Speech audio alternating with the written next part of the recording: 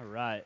Excellent job. Many, many people throughout history and even in our day have asked and are still asking, who is the real Jesus? You know, we've been going through a series here at Crosswinds entitled Checking Out Jesus. It's been a really good series. If you've missed any of them, then I want to encourage you to go back and check some of them out. A couple weeks ago, we examined the central core message of Jesus, that when God says repent, it is always an invitation to something better.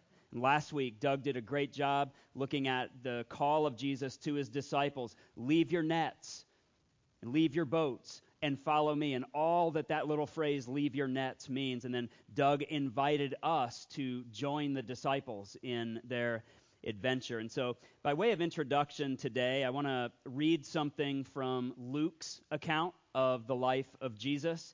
And it's going to lead us to a question that it's going to set up this question that we're going to wrestle with and grapple with for the rest of our time together today. Now, this passage is a little lengthier than usual. It's 15 verses, but I know you can hang with me. It's found in Luke chapter 7. One of the Pharisees asked Jesus to have dinner with him, and so Jesus went to his home and sat down to eat. And when a certain immoral woman from that city heard he was eating there, she brought a beautiful alabaster jar filled with expensive perfume. Then she knelt behind him at his feet, weeping. Her tears fell on his feet, and she wiped them off with her hair. Then she kept kissing his feet and putting perfume on them. When the Pharisee who had invited him saw this, he said to himself, if this man were a prophet, he would know what kind of woman is touching him. She's a sinner. Then Jesus answered his thoughts. How awesome is that phrase? Then Jesus answered his thoughts. Simon, he said to the Pharisee, I have something to say to you. Go ahead, teacher, Simon replied. Then Jesus told him this story. A man loaned money to two people, 500 pieces of silver to one and 50 pieces to the other. But neither of them could repay him, so he kindly forgave them both, canceling their debts. Who do you suppose loved him more after that? Simon answered, I suppose the one for whom he canceled the larger debt. That's right, Jesus said. Then he turned to the woman and said to Simon, I love this, get this picture in your mind. He's looking at the woman while he's speaking to the Pharisee. He says, look at this woman kneeling here. When I entered your home, you didn't offer me water to wash the dust from my feet, but she has washed them with her tears and wiped them with her hair. You didn't greet me with a kiss, but from the time I first came in, she has not stopped kissing my feet. You neglected the courtesy of olive oil to anoint my head, but she has anointed my feet with rare perfume. Still looking at her, speaking to the Pharisee, he says, I tell you, her sins, and they are many, her sins have been forgiven. So she has shown me much love. But a person who is forgiven little shows only little love. Then Jesus said to the woman, your sins are forgiven. The men at the table said among themselves, who is this man that he goes around forgiving sins? And Jesus said to the woman, your faith has saved you. Go in peace. Now, there are wonderful riches that we can mine from this passage, no matter how we look at it, no matter which angle we come at it from. Here's one artist's rendering of that scene. We could examine we could like zoom in on Jesus here, right? And examine his incredible compassion and his love and how no one, not even a notorious sinner in this city, like this woman, no one is beyond his notice, and no one exists outside of the reach of God's amazing grace. We could also view it through the eyes of this woman, this immoral woman who kind of crashes this little party, right? She's not invited. She just hears about it, and she just kind of comes walking through the door and walks right up to Jesus. And in this beautiful act of worship and humility, she humbles herself there and bows low. She does this great act of love, this self-sacrifice, this alabaster jar of rare perfume that we're told is maybe worth about a year's wages. And her act of faith, she honors Jesus while everybody else in the room just kind of sits there and watches. Both of those things would be fine to talk about. They're both in the story, and they are worth noticing. They're worth discussing. But what I'd like to kind of key in on today is this little table with these men at it, with Simon the Pharisee, and take a look at what they're doing here. They've been told that this man Jesus is a prophet, and so they ask him to come over. Maybe they want to learn something. Maybe, my guess is, though, that it's probably not that. What's more in line with the way that the Pharisees typically approach Jesus and interact with him is they want to bring him over, and they want to talk to him in secret, because they don't want to have to go back and explain to all their Pharisee friends, that why they've been seen with Jesus. And so probably want to trap him, probably want to, say some things cleverly worded to try to ensnare him in some kind of a contradiction, so they could go back and say, yeah, this guy's nothing, right? But they've been told about this man, and they probably have some expectations when Jesus comes and sits down at their table to eat with them. But what they see is a woman coming in the back door. I wonder if any of them even thought like, oh, this is good. Let's see what he does with this. The woman comes forward, and this is so easy for us to miss just how absolutely radical this was in that culture for Jesus to allow this, but allows her to touch him, allows her to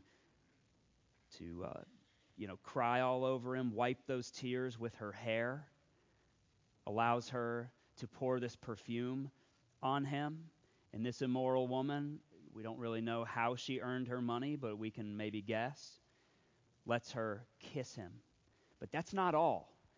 He forgives her sins, and he says, your faith has saved you. And I can imagine how this must have just enraged the Pharisees as this was beginning to happen. This is kind of early on in Jesus' ministry, and he's done some miracles, and he's really becoming a thorn in the side of these Pharisees and these religious leaders, right? Because forgiving sins is something that only God can do. This isn't something that this upstart guy can show up and just start pronouncing people forgiven of their sins. This stuff that Jesus was saying and doing, it was really beginning to rattle the cages of these religious leaders, and they really didn't know how to deal with them. I can imagine some backroom conversations like, what are we going to do about this guy? This guy is going to be causing some problems for us. There were a few of them, not many, but there were a few who believed in him. And then there were others who, like these guys and like Nicodemus, who they wanted to have a secret meeting. Hey, can you meet me at night? Can you just come over to my house and we'll just meet there? That way I won't have to explain being seen with you.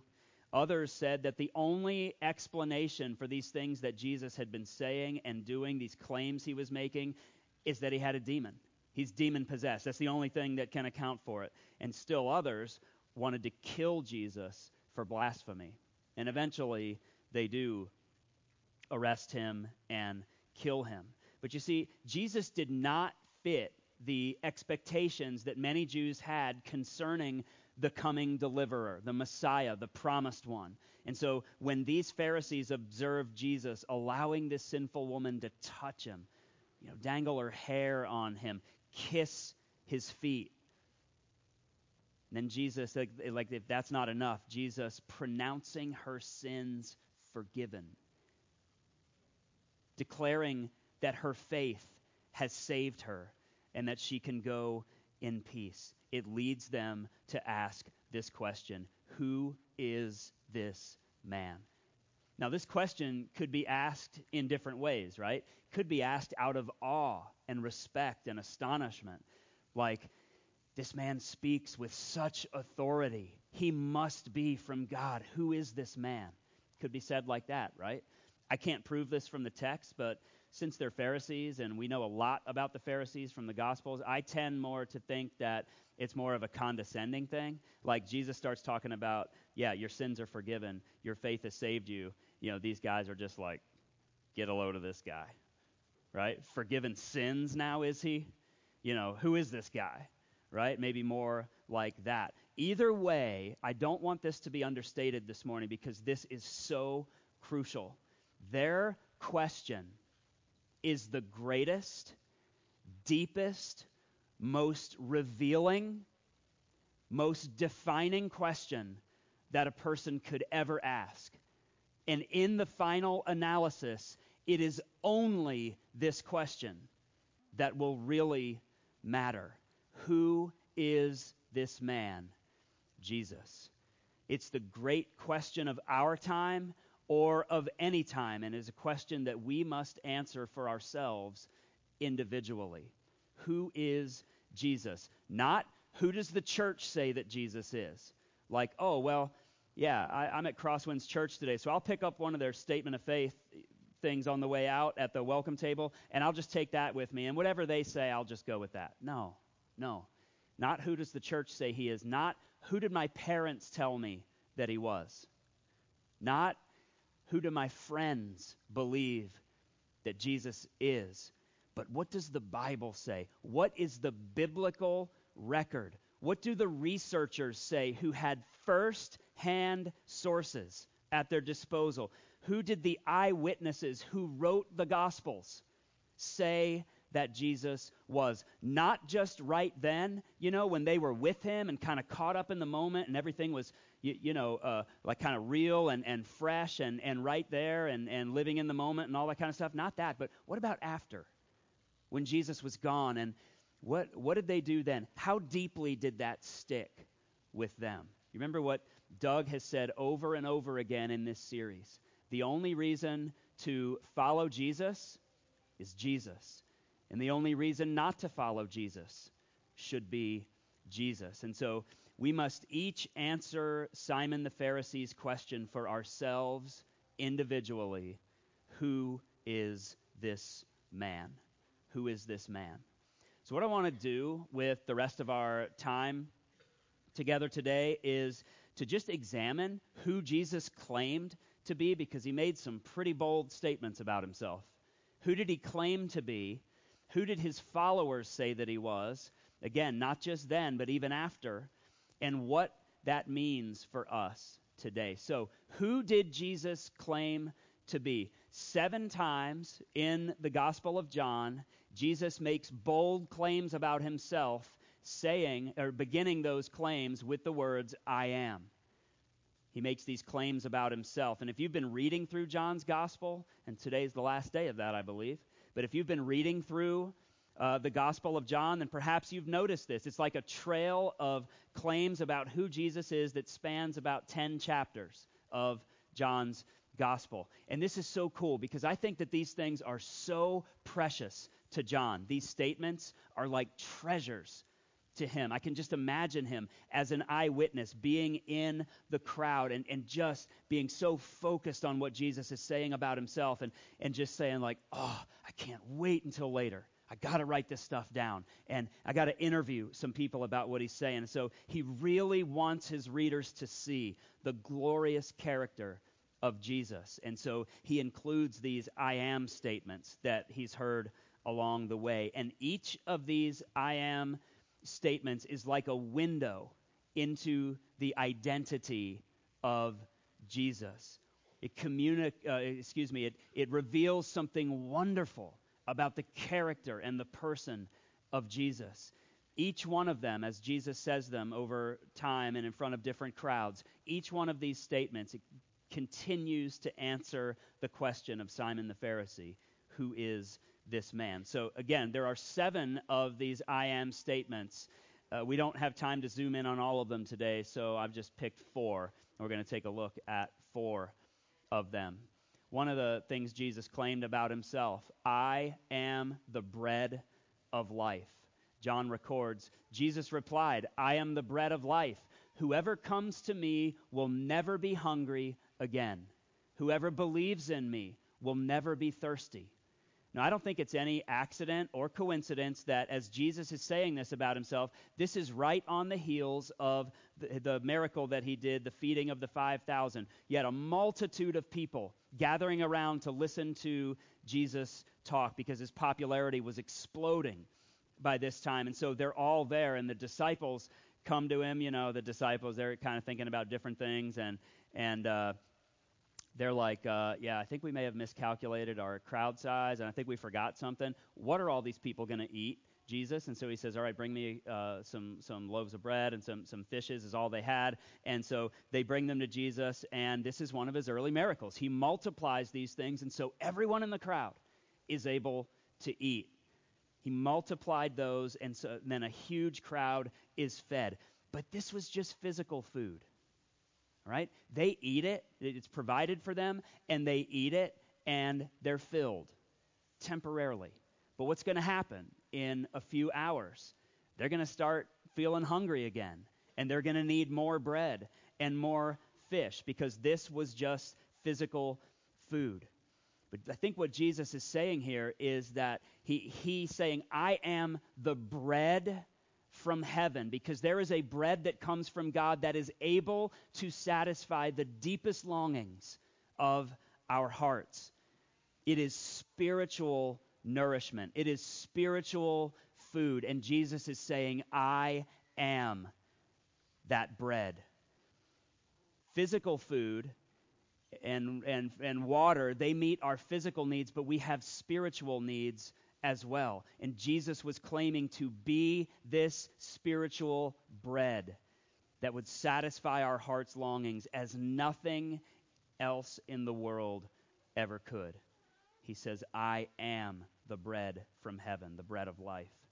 He also said, I am the light of the world. John records, Jesus spoke to the people once more, and he said, I am the light of the world. If you follow me, then you won't have to walk in darkness, because you will have the light that leads to life. You ever intentionally or unintentionally found yourself in a position where you are just kind of feeling around your way in the dark? You're in some pitch black dark, and you're trying to find your way around, and you don't have a light. You ever been in that situation? Maybe you're driving down some back road late at night, a moonless night, pitch black, and you're just like, I'm just going to turn the headlights off for a while. We're gonna see how that goes, right? You ever done anything like that? I know my kids, when they were in school and they're doing, Helen Keller, and one of the activities they did in class was, putting blinders on and trying to, find a certain desk or certain something in the room, and having to do that without being able to see.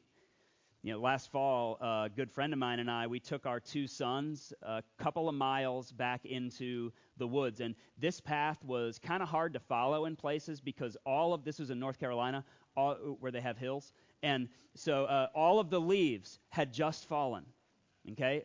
And so the leaves were crunching beneath our feet the whole time, but it was hard to see the path at times, even in daylight. And so our plan was to hike to a little clearing about 2 miles in the middle of nowhere in the woods, following this little path, which again would have been easy to see if it were not for the fallen leaves. And so sometimes we had to really kind of look to see where the path went. But our plan was to hike to a little clearing where there was a fire pit there that somebody else had made. We were going to make a fire and do up some s'mores and have a great time. And then we would let the sun set, and then we would hike back to our car when it was dark, right? We wanted our sons to have this, middle of the night, pitch black, in the woods experience. Seemed like a good idea to us. So we did all of that, and we had a great time. These are my two sons and some other stray we found along the path. And so we did all of that. It was such a great time, such a great evening. Lots of laughing, just s'mores. It was just fantastic.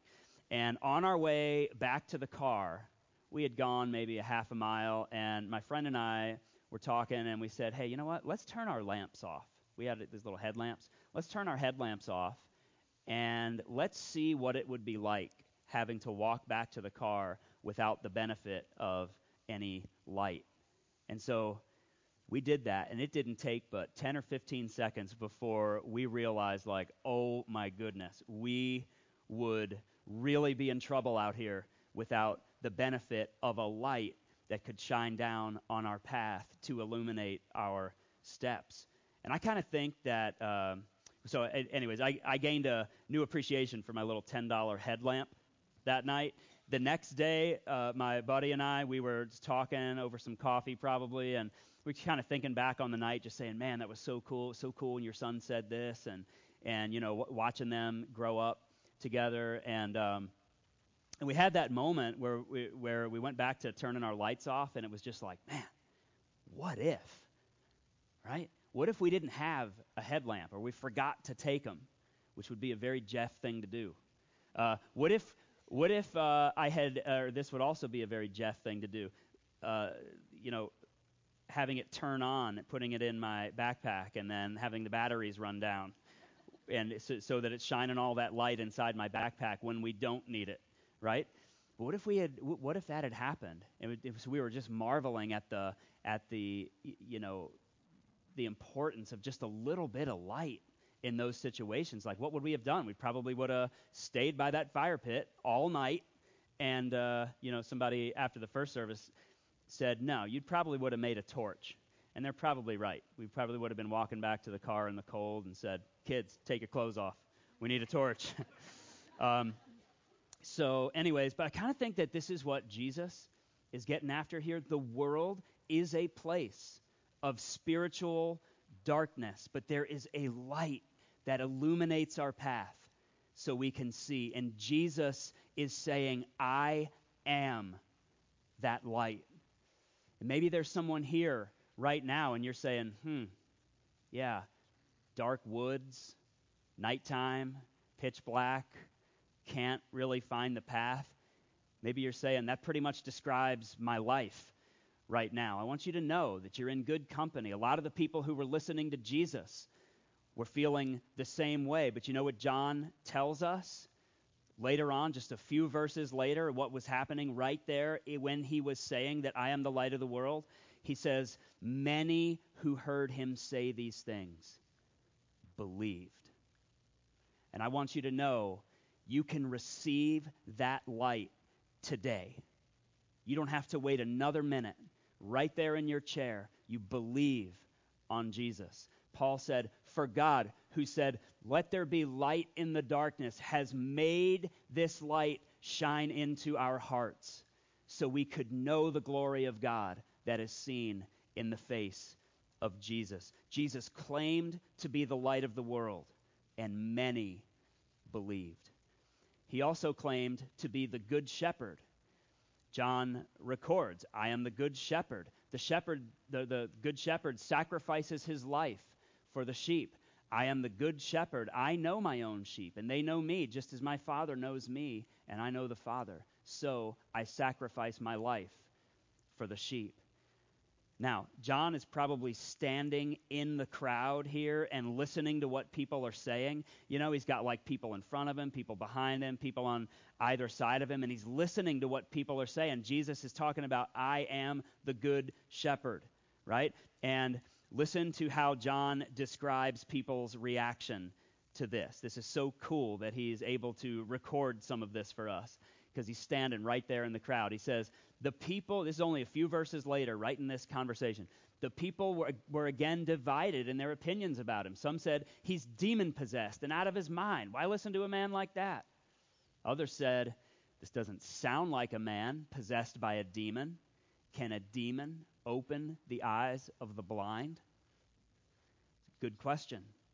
A good shepherd takes care of his sheep. He feeds them. He protects them. He guides them. He doesn't beat them. He loves his sheep, and he gives his life so they can live. And Jesus claimed to be our good shepherd. Lastly, he made this bold claim, I am the resurrection and the life. John records, I am the resurrection and the life. Anyone who believes in me will live even after dying.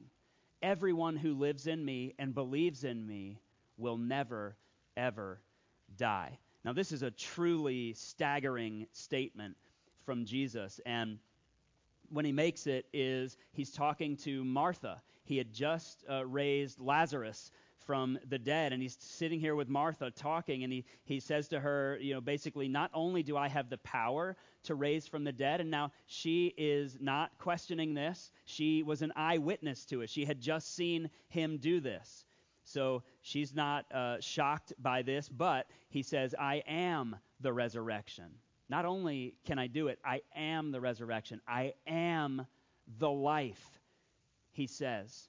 This is such a great story. And I hope you come back, because in a couple of weeks, Doug is going to be going deeper into this awesome story. But he claims to be the resurrection and the life. He has mastery over death, and he has the power to give life. He gave the immoral woman who was washing his feet with her tears and perfume in her hair and kissing him. He gave the immoral woman life, spiritually speaking, when he said, your sins are forgiven and your faith has saved you. Go in peace. So Jesus claimed to be the bread of life and the light of the world and the good shepherd. And he said, I am the resurrection and the life. And the disciples, they're there, and they're writing all of these things down. And because they wrote them down, there are first-hand accounts, meticulously researched, eyewitnesses who wrote these things down. And why is it that they wanted to write all of this stuff down? Is it because they just, had a New Year's resolution? I'm going to be a better journaler this year?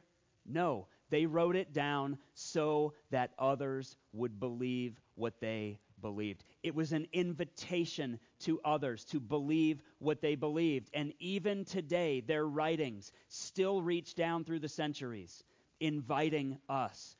Believe what we believe what we know to be true, and what they would later willingly even suffer and even die for. So we should all be asking the question, who is this man?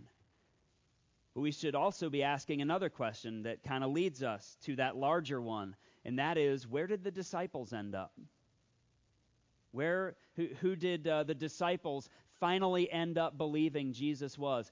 Again, not right there in the moment when they're caught up in all of the excitement of being with him and all the traveling and the miracles and all that, but after that. What did that look like? What did they say about him? Here is just a little sampling. John the Baptist said, Jesus is the Lamb of God. John, the disciple, records, the next day, John, that is John the Baptist, too many Johns, it's like Dougs around here. The next day, John the Baptist saw Jesus coming toward him and said, look, the Lamb of God who takes away the sin of the world. He is the one I was talking about when I said, a man is coming after me who is far greater than I am, for he existed long before me.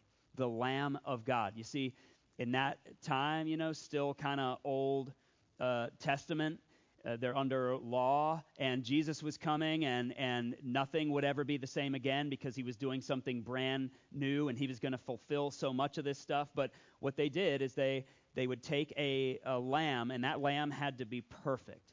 No spots, no blemishes, and then they would sacrifice this lamb, and then the blood of that lamb would cover the sins of the people for another year. But John the Baptist recognizes Jesus as the Son of God, the Messiah, the Lamb of God, who would take away the sins of the world. And so Jesus is the Lamb of God to us. He is God himself. And so there would be no more lambs that would ever need to be sacrificed after Jesus, because he would be the once and for all sacrifice. John the Baptist said Jesus is the Lamb of God. John the disciple said Jesus is the Word. And we sang about this morning. Jesus is the Word. He writes, so the Word became human. And just volumes could be written about that one phrase. So the Word became human and he made his home among us. He was full of unfailing love and faithfulness. And we have seen his glory, the glory of the Father's one and only Son. Now, what does John mean that Jesus is the Word? It's one of those things that doesn't really, it's kind of confusing when it's translated into English. John could have used a word here that means like, God wanted to communicate something to us, and so Jesus is that word, right? Now, he could have used maybe a word that meant like just a little snippet, just one sentence, not the whole thing, just a little sentence, or maybe one short paragraph out of an entire novel, right? He maybe like a little text message that just communicates one little thing. Not everything that I intend to communicate, but just one little thing. But that's not the word he uses. He uses the word logos. The word logos is an all-encompassing word. It means the total message. It is the whole, complete, entire message from God to the people. It basically means that Jesus is the total message that God wants to communicate to mankind. The total message. He is the wisdom and the reason and the total message from God. Jesus is the self-expression of God to man. Paul believed this as well. Paul said Jesus was God in the flesh. He writes, "For God in all his fullness was pleased to live in Christ, and through him God reconciled everything to himself. He made peace with everything in heaven and on earth by means of Christ's blood on the cross." So Paul believed that Jesus was no less than God in the flesh. Another translation says, "In him," that is, in Christ, in Jesus, "all of the fullness of deity dwelt in bodily form." Beautiful. Jesus made another staggering statement. One time, one of his followers asked him, "Hey, Jesus, tell us about the Father. What is the Father like? What does he look like?" Jesus says to him, "If you have seen me, you have seen the Father." What a claim. Peter also says Jesus is the chief cornerstone, and many other things said about Jesus as well. So John the Baptist, John the disciple, Peter, Paul, they have no doubt that Jesus is who he claims to be. The promised Messiah, the Son of God, the deliverer who has come to set men free. Now, Doug pointed out last week that most, if not all, we're not really sure about John, but most of the disciples were so committed to spreading the gospel, spreading the good news about this man Jesus, that they ended up giving their lives for it. Well, we don't know if all of them died for it. We know this. All of them, for sure, were persecuted. All of them, for sure, suffered because of their association with Jesus and for their continued faith in him, and because they wouldn't stop preaching about him. They all knew that following Christ would cost them something, even their lives, and yet they still followed him. You know, one time in the book of Acts, at the end of Acts chapter 5, I love this. There are a bunch of these guys, and they're preaching just right out in the open, and then they get taken into prison, and they get beaten multiple times. They're beaten. And then when they are let go, they're told, now no more preaching about Jesus, or it might be worse next time. Next verse, they went right on preaching and teaching about Jesus right out in the open and going door to door, and they wouldn't stop talking about Jesus. And then this awesome statement about them. They rejoiced that they were considered worthy to suffer for this man, Jesus, and for his sake. Now let me ask you, does that sound like some guys who are still trying to figure it out? Does that sound, this is after Jesus had gone, does that sound like guys who are having trouble answering the question, maybe on the fence with this whole question of who is this man? The disciples believed that Jesus was who he claimed to be, and they endured suffering and persecution and even death in defense of those claims. So let me ask you, where are you with this today? Where do you personally stand with this question, who is this man? You know, one day the disciples they're walking from one town to another. They did a lot of this, right? They're walking from one town to another, and I don't know if they were all quiet and Jesus is just trying to get a conversation started or what, but he says, hey guys, who do people say that I am? And so they're like, oh man, people are saying a lot of things. Some say that you're John the Baptist. Others say that you're Elijah. And there are others who say that you're Jeremiah or one of the other prophets. And then Jesus turns it right to them, makes it personal. And he asks this question: who do you say that I am? Who do you say that I am? And Peter answers, and he says, thou art the Christ. He says, I believe that you are the Messiah, the Son of the living God. And Jesus answers him, blessed are you, because my Father revealed this to you. So I'm asking, how about you? Imagine right now, Jesus is putting this question directly to you, right there in your seat, directly to you, just like he did to these men he was traveling with. Who do you say that I am? For my part, I've answered this question for my own life and in my own heart. I believe that Jesus is the Son of God, and I believe the biblical account of him. I believe that when he hung on the cross, he was taking my sin on him when should have been me on that cross, and I'm receiving his righteousness, the righteousness that I lack and I'm incapable of producing apart from him. I believe that. And I believe that I am more sure of this today than I've ever been. And in 10 years, I hope, as I walk more with him and my walk with him deepens and grows and I experience him even more, I hope to be saying that I am more sure even then. But this is something that I've had to answer myself, and it didn't come all at once, right? It came in a process over time, just like the disciples. Remember, Doug told us last week, it's not like Jesus said, hey, fishermen, drop your nets and follow me. And they're like, we recognize you as the Son of God, the Messiah, and we will gladly lay our lives down for you. No, that happened over the course of a few years. But I can only speak for myself. I can't speak for you.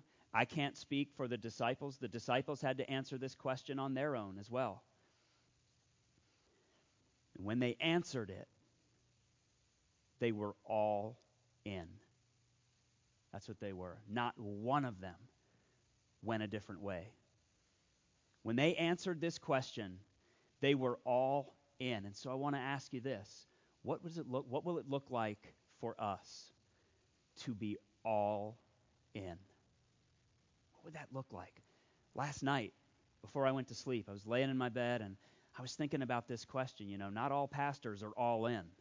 Please don't think that that's true of pastors across the board. I would hope that they would be. But I was asking myself, laying on my bed last night, Jesus, am I all in? I mean, am I? Wrestling with that. What would it look like for me to be all in? What I'd like you to take with you today is simply this. Take a good long look at the answer to this question in your own heart. Who do you say that I am? And what would it look like for us to be all in? Who do you, not Crosswinds Church, not that pastor or youth pastor that you used to have when you were younger, not the group that you identify with or the group that you run around with, not who do they say Jesus is. See the Savior looking at you right now and asking this question to you directly. Who do you say that I am? In the final analysis, it is only this question that will matter. Let's pray. Father, thank you for sending Jesus to take our sin on him that we might have life. I believe that you are the light of the world and the good shepherd and the resurrection and the life and the bread of life. God, I believe that there are people here this morning when faced with this question, who do you say that I am? I believe there are people, many people, who would say, I believe, I agree with Jeff. I believe that, and I agree with the disciples. I believe that you are the Son of God, and I'm all in, or I want to be all in. If that's true of you, then I want you to hear the words from Jesus to Peter. Blessed are you. Blessed are you, and consider what would it look like to be all in. And maybe there are some here right now who you haven't answered this question yet. You don't know who you say that he is. Maybe you're not there yet with all of these things that Jesus claimed. And I want to say that's okay. It's a process. It's a process. But I would encourage you today, believe on him and receive the light that leads to life. Let God shine that light in your heart. God, thank you for Jesus. What a wonderful name it is. Help us to be all in, that we would follow you all of our days. We ask all of this in the powerful name of Jesus. Amen. Amen.